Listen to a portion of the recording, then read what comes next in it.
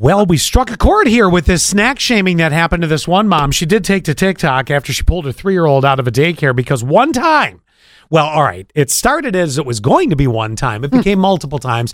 You know, they were in a rush. They ran, you know, she had to pick up a small can of Pringles, send him to school with that. That was the snack. So then what do they do at the preschool? Right on the can, they go, we're trying to make healthy choices here. Can you please assist us with this?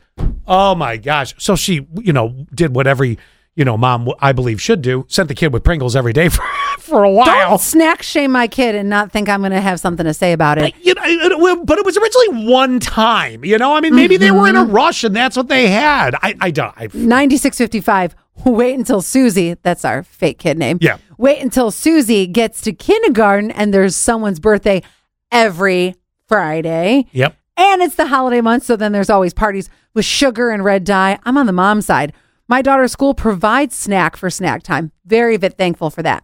Then 0419 says, I pulled my kids from their after-school daycare for snack shaming and parent shaming. Ooh. Not only would they make comments about the snack they brought, they would say bad things about the parents sending unhealthy choices.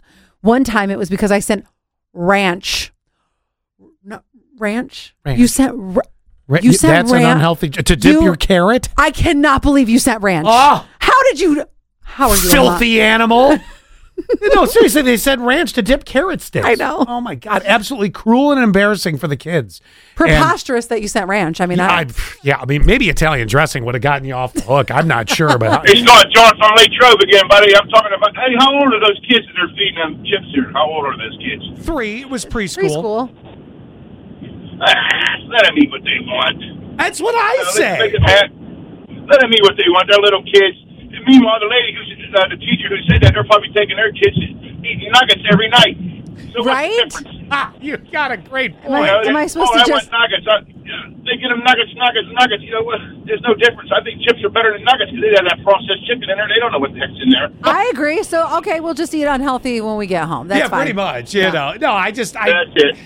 Yeah, like Ellie, years to come. Go ahead. I was going to say, like Allie said, I like the idea of the balance. All right, you want chips?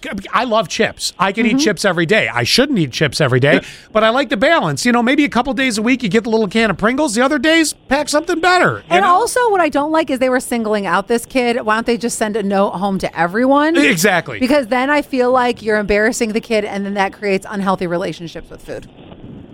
Or they could have Little Susie's Day, Chip's Day, or Tommy has Day or something like that. Change it up for the little kids. They like everything. They're spontaneous. They'll do anything. I like that idea. That's actually a great idea. Kind of like make it Free Pass Friday. Yes. Yeah. My favorite part of that, by the way, was nuggets. I just ranch,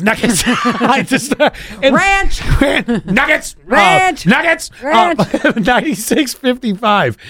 They said we don't want to see the teacher at the McDonald's drive-thru at 5 p.m. Oh no. Oh.